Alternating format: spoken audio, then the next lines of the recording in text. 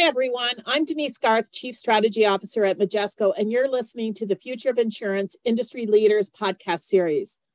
Follow along as I interview the best and brightest leaders in the insurance industry and insurtech landscape to bring you the latest in digital transformation, innovation, industry trends, challenges, and opportunities, as well as next-gen technologies. We use our experience to anticipate what's next without losing sight of what's now. Stay tuned to find out your next now.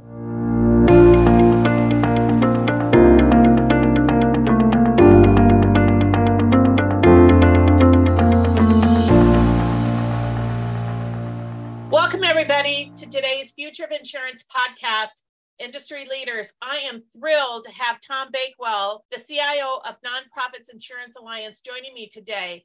It's going to be a fascinating conversation about transformation. Tom, welcome. Hi, thanks, Denise. It's good to talk to you again and good to be here. So, Tom, I always like to start every podcast with everybody giving a little bit of background about themselves. Also, if you can give a little bit of background on nonprofits and then our partnership. Sure, I'd love to. So I've been with the Nonprofits Insurance Alliance now for 5.5 years. My first foray into the insurance world. I knew nothing about insurance when I started. I didn't even pay the premiums for my personal insurance. My wife does.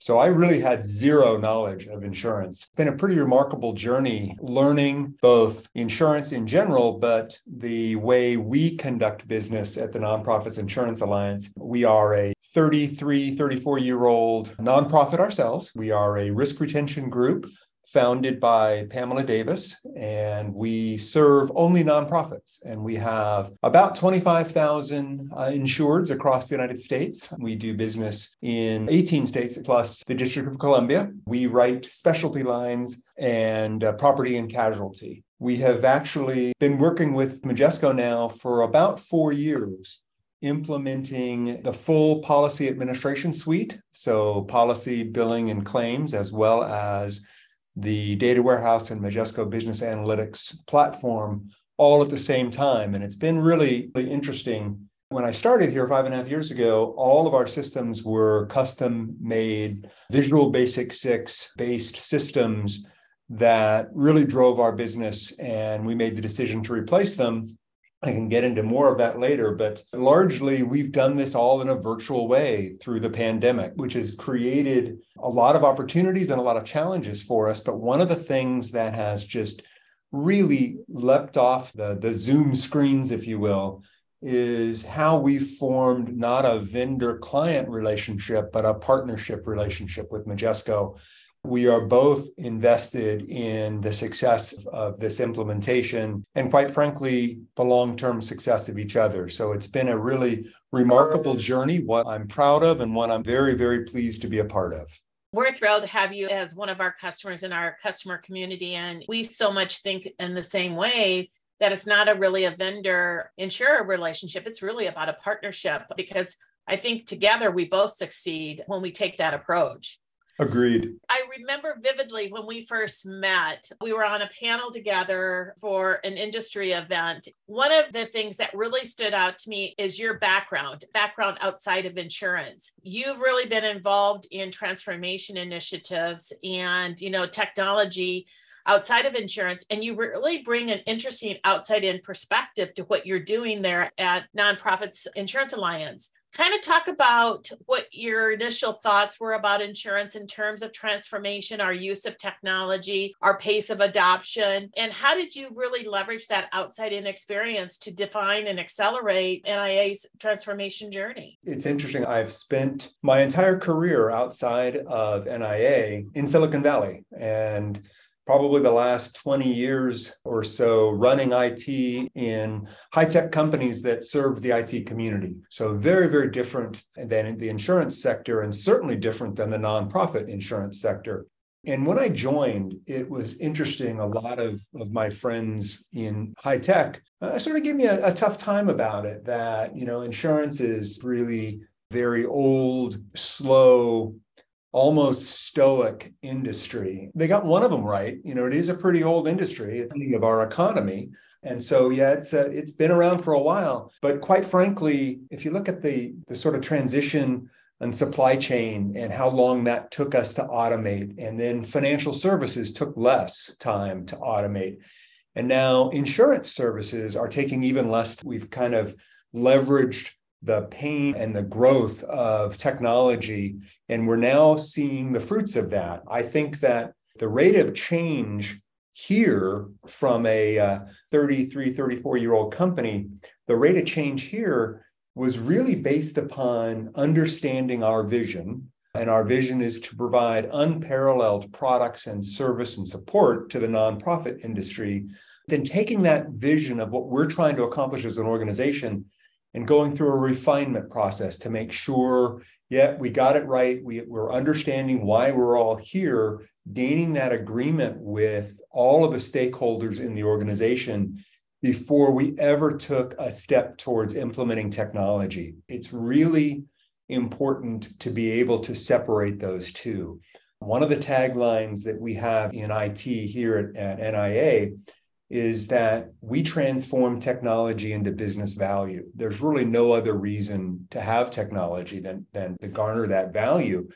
But pace of that implementation should be culturally specific to each organization. And for us, that meant understanding who we are as an organization and who we are as a team trying to change the organization without breaking the culture. And that was the biggest challenge, much more so than implementing technology. We all know how to do that. This was, how do we make it so that the technology that we're implementing not only supports our vision, but mirrors our culture. And so that required fine line of walking between project management, governance, and direction, to blending that with understanding and communication and engagement. And that matched our style and our culture. And that's what's been so unique and interesting for me, because we have really done quite a bit in the last 4 years as we've been on this journey from saying, hey, we got to do something different, to, wow, we're at the end stages of implementing all of this in a relatively short period of time. I want to dive into that just a little bit more, because I think that's one of the things that the approach that you've taken and that outside in perspective is so crucially important, because too often in this industry, in the many different roles that I've had over the years of my career, well, that's the way we do it. Well, that's the way we've always done it. And that really inhibits the ability to say, but is there a better way to do it, particularly to support a customer? This level of transformation that you're talking about, it really takes a combination of that, the organizational culture, the people, but it's also leadership that is really critical to have those three pulling together to create that success. How have you been able to keep all three aspects of that really focused? What kind of leadership has it really taken to help people see that there could be a better way to do it that fits the vision, that fits the culture, and will help people actually have better jobs in the end?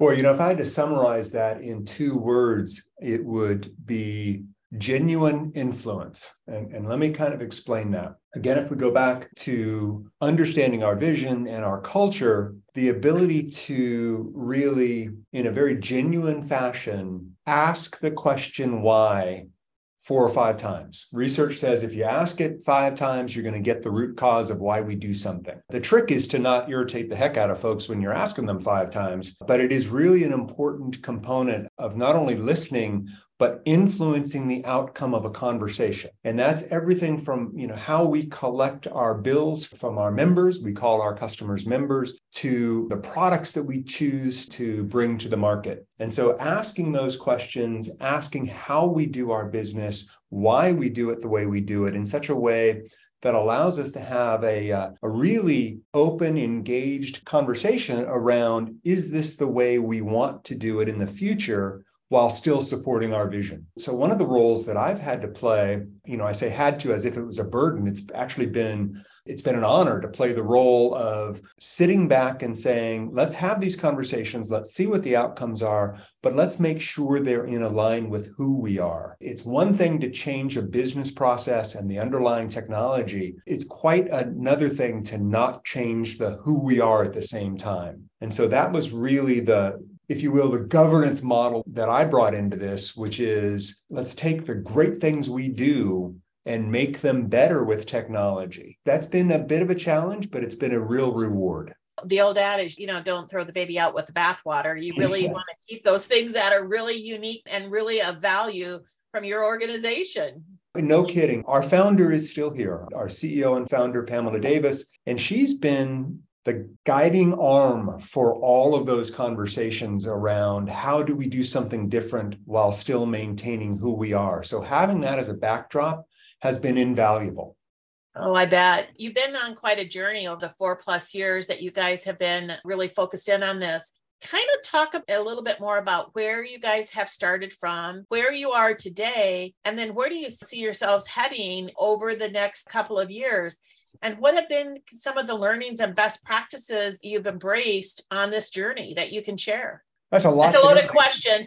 But I'm bouncing around in my chair. Got excited by the question. So when I started 5.5 years ago, we had a very, very tight group of IT developers and infrastructure that had worked for employee number 2 for a long, long time. And she retired. I joined the organization. We had everything except Microsoft Outlook and the associated Microsoft products. Everything was custom built to meet our needs as an organization and to grow. And we had done that fairly well. The problem is it was really old technology. And the journey started with asking my colleagues at executive staff, what is it that we need to do differently that we can't do today? What are the impediments to growing our business and focusing on the mission of supporting the nonprofits that our current ecosystem of technology just can't support? And that was a fascinating set of conversations. At the same time, I was learning the culture of the company and learning insurance, quite frankly. And so this was a really interesting exercise that challenged who we thought we were as an IT organization. And we ended up saying, yeah, we really ought not try to build our future from a technology perspective. We should find best-in-class partners and systems to help us build an entire ecosystem that allows us to do the things that we want to do. So I'll give you some examples. We've gone from obviously, a SQL-based database running Visual Basic 6 applications to all SaaS-based applications that extend our reach well beyond the boundaries of our network that we have today. We have implemented data integration layers that take information from multiple exterior sources, putting them into a Snowflake data lake that our Majesco system is integrated with, that allows us to make decisions based on data and information that we've captured from multiple sources, whether it be our nonprofits, tax and financial data, fraud data, IoT data. It's a wealth of information that we've been able to capture and then integrate into our business process streams that we've been unable to do with our existing legacy systems. We have implemented these not so that we can simply retire what we had, so that we can continue to leverage that technology to answer questions that we have never even been asked. So trying to put forth an environment where we can say we have the information ecosystem that will allow us to grow without having to do this whole exercise again. Replacing all of our systems is never fun. It's always challenging. But putting together an environment where we can actually leverage and grow and answer our questions in the future based on data that we've never been able to even answer or ask in the past has been really the sort of the guiding architectural light for us. I find that so interesting because I think that's one of the things that a really great lesson learned, a best practice, is thinking about the bigger picture around what you can do with data. Because, we've often said it's the lifeblood of the industry, but we haven't really managed it well to be able to then kind of analyze that data and get different insights that we've never been able to get in the past. That's really an interesting learning and best practice, Tom, to really kind of think about it beyond just the core, but the data that's coming out of core along with other things and how to use that. It's interesting. Our product is data. We don't have a physical product in the insurance industry. We want to help you manage risk and we want to make you whole when something bad happens. But that's all based on data. That is one of the reasons why I find this absolutely fascinating as an industry, because we have the ability, if we embrace that data and collect it from so many sources, not just the insured, but the entire marketplace, we have the opportunity to create better products, deliver better services, and respond to the needs of our insureds when something bad happens. Yeah, I couldn't agree with you more. One of the other areas that we talked about that you mentioned that's made a huge difference, and I think is another kind of best practice and learning experience for others, is your approach to testing and how you approach this, but using both your resources, but also Majesco resources, and then how your resources are going to be the trainers in that first line of defense. Talk about this approach and the business value it has and will continue to deliver. I found it really interesting and really innovative. It's actually been remarkable for us. If you look at just the word adoption, right? Adoption is the ultimate validator of the work that you've done. So if change is adopted, you know that you've done a good job. And how do you drive that level of adoption beyond, of course, engagement and all of the things that we've talked about in the past?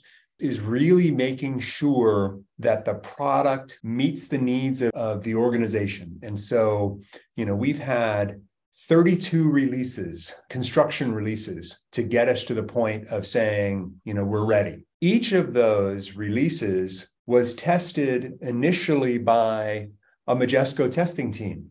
The value that had was they were able to provide input back to the engineering team. They were able to provide input to our internal testers on the efficacy of the release. That has been phenomenal because the handoff to my internal testers, which are subject matter experts from our policy, claims, and billing teams, has been not only smooth, but we receive a better tested product than when it comes simply from an engineering team. And so our subject matter experts pick up the testing relative to the use cases around that release, and we're able to provide, again, feedback to the development teams, but feedback to our internal users on where we are. We also took all of those use cases that were used by both the Majesco team and my team and created our user guides from them, both for our user acceptance testing, but also for when our production release is. We have this consistency across a multi-year effort to get us to where we are today. And that consistency has proven to be extraordinarily valuable. I think that testing in general is thought of almost after the fact, and that's a mistake. We looked at it at the beginning and said, how do we integrate testing with not only are we writing the right use cases, are we capturing the right information, but are we delivering a product that is testable to and acceptable by our end users? And so we've done that. Now, the result of it is actually a support model that we think is really, really good. And that support model is an employee comes in and says, boy, anything from, I don't remember my password, to I have an issue with this particular transaction. Those subject matter experts that I just mentioned are the ones that are the first line of defense. They get that, they triage that, they send it to IT at that point. If it's something they can figure out, great. If it's not, it comes to IT. If it's something we've done on the internal development of all of our replacement systems, great, we handle that. If it's not, it goes back to Majesco as a support item. We track all of that. It goes back the same path, back to the end user. It is a really efficient model for ensuring that we've got support closest to the end user, because it really is the end users driving that level of support. And that has been remarkable, not just from a speed to resolution, but from an engagement and an adoption perspective, because it's the users saying, hey, this is my system. This is not IT's system. And at the end of the day, that's what you want. One of the other things that is a good concept for others to consider and a best practice is how you defined the concept of a minimum viable product. There's a lot of talk about an MVP out in the marketplace and always talking about that, but sometimes it ends up kind of becoming bigger than really what an MVP is meant to be. Talk about what this meant for you guys and how it reshaped your products to meet customer needs. How did you communicate those products to customers? Yeah, that's interesting because when you come from an environment of older legacy products, that just screams waterfall. Give me your requirements, we'll write the requirements up, and some number of months or years later, we'll deliver something that we hope works. That is not a recipe I support. And so we've used the safe, agile methodology along with Majesco. We've used it for our internal development, for all of the ecosystem that is linking everything together, as well as the Majesco development of the core product. And that requires sort of acceptance of what does it take to go live. And so that's the way we've kind of framed the conversation around minimum viable product. When I started having those and using that term, the general look on faces was, oh, we're not going to get what we need on day one. Yes, you are, but let's talk about what day one really looks like. And so for us, that means the ability to write new business. And our day one has that capability with everything we need in there. However, we're not going to be doing renewals, and we're going to have an effective date later than our go launch date. So therefore, do we need everything at once? And the answer was no. And so having that conversation around what does it take for us to be successful with this, and how do we then plan this mythical day two, right? There's lots of day two drops over the course of months following a go live. How do we plan those so that they are in the right order with the least disruption? And that's all based upon the concept of minimal viable product. And so being able to understand that methodology, that process, without frightening my end users was really a bit of a language issue. And we had to really understand how to frame it in such a way that folks understood it, they supported it, they could really wrap their hearts and minds around it. Yeah, really fascinating. One of the things you and I talked about is how everything that you guys have encountered and the journey that you've been on the last 4 years, it's been massive, but you often put it in context of a book that you really love, The Crossing the Chasm, as a reference point. Talk about the entire project stream and around being about change management. And it's really crossing that chasm from the past to the future. Talk about what entails that and the importance is for an organization to kind of create success, not just for the project, but for the organization going forward, and how that relates to crossing the chasm, which I know you love. It is a great book. I really do love it. I'm going to step back just one sentence and say, Bertrand Russell, a very famous British philosopher, once said, the most dangerous thing in the world is try to cross a chasm in 2 leaps. And so we used that as a philosophical backdrop to how we wanted to look at change management, because crossing the chasm is all about change management. And I think the most important summary of that is people cross that, they make that leap differently. We can build remarkable plans. We can have everything defined to deliver an eloquent solution, but not everybody gets it at the same time. And so that requires a knowledge of that and understanding of that, and quite frankly, quite a bit of patience, because people do make the decision to make that leap at different times. And that's anyone from some of my developers that had been here an awfully long time and had written all of the legacy products that we provide, to my end users that, hey, I've done this now for the last 20 years the same way. I might not be considered an expert the day we go live with Majesco like I am today. How do we deal with that? Well, that's all change management. And we have done a really, I think, important component to this. We have 3 streams on this massive effort to replace everything. One of the streams has sort of 2 channels to it: the internal development that my team is doing, and of course, the Majesco development. And there's that intersection between them, and it's been one team, and that's been remarkable. We also, as we talked about briefly a minute ago, we talked about our testing strategy and the testing teams and how important that is. We have a 3rd stream that we've invested in called change management. And that's around how do we drive the adoption? And a lot of folks think change management is getting ready for day one launch. And do we have user guides? And do we have training? And, do we have the support necessary on day one? That is a component of it. And it's a necessary, quite frankly, not a sufficient to be successful with change management. We had to understand where everyone was. We had to meet them where they are and help them. And some of that is, at my level, being able to go from ask to tell and not doing that very often. Some of that is language, using the language that we've grown up with that isn't necessarily industry standard and baking it into our product that we're delivering, and as well as our training. So trying to make people as comfortable with what we're doing as possible.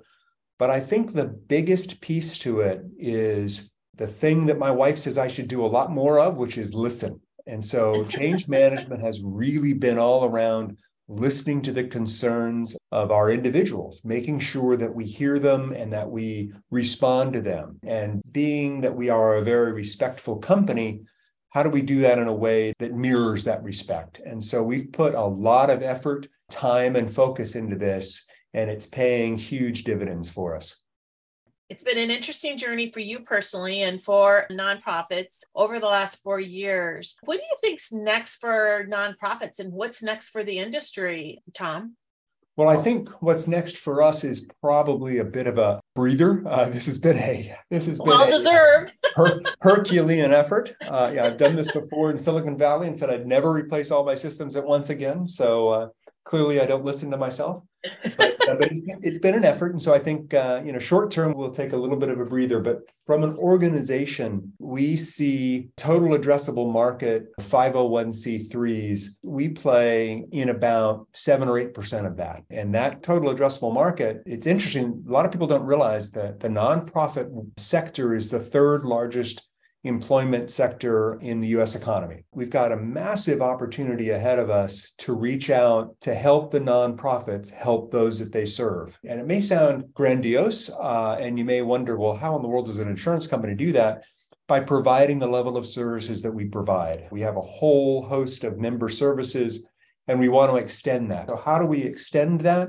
Is through data and understanding where the nonprofits are, who they are, who should we market to, how do we bring them into our ecosystem that helps us grow. It actually helps the nonprofit world. I think that we have built a technology ecosystem that's going to allow us to do that. And for us, that was really the goal of this whole set of initiatives. There is another component to this, which is, I said, we're in 18 states. So California plus 17 other states in the District of Columbia. As a risk retention group, we are trying to sponsor legislation at the federal level to allow us to write first party, so property and auto physical damage, in every state in the union, which will allow us to continue to grow and serve the interests of the nonprofit sector. And that is one of the key reasons why we've gone through this massive exercise, is to support that growth. So one of the things I like to do, Tom, is always end my podcast with the same question for everybody, and no pressure, but we've only had a couple of duplicates, and I'm confident you're going to have a unique perspective. If you could pick one word or a phrase to describe the future of insurance, what would it be and why?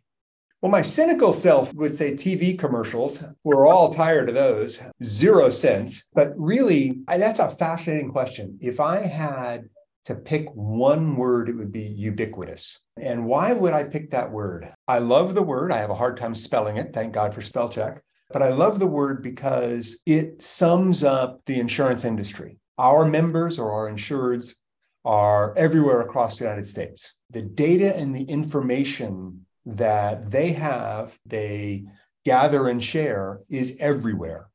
The data that we're collecting is from everywhere, and the information, requests, and questions that we are beginning to ask and answer are things we never thought of before. And so my goal is really to support that ubiquitous information delivery to my end users. And I want them to be able to ask questions that they've never asked before and get those answers, all without coming to IT. And I think that it's a fascinating journey for us because with the right tools, used the right way, we're going to make insurance a part of the lives of our insureds. And that is key for me personally, and it's key for this company. I just used a phrase, use the right way. We're using artificial intelligence and machine learning in a lot of different ways in our environment today. Used the wrong way, it's going to model the insurance pool to such a degree it could break insurance, saying, here's all the right people to insure because you're never going to get a claim. Well, that could break insurance and that would break the underpinnings of our economy.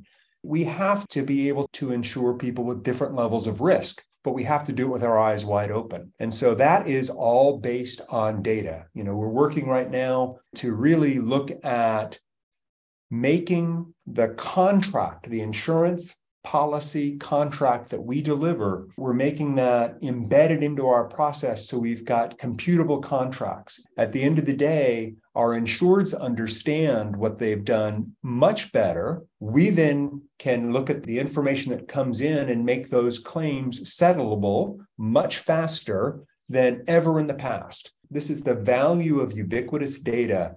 And I see it in the insurance sector, just wide open field. And I see it here, and it's extraordinarily exciting. That was a much longer-winded answer than you probably wanted, but that's the word I would pick.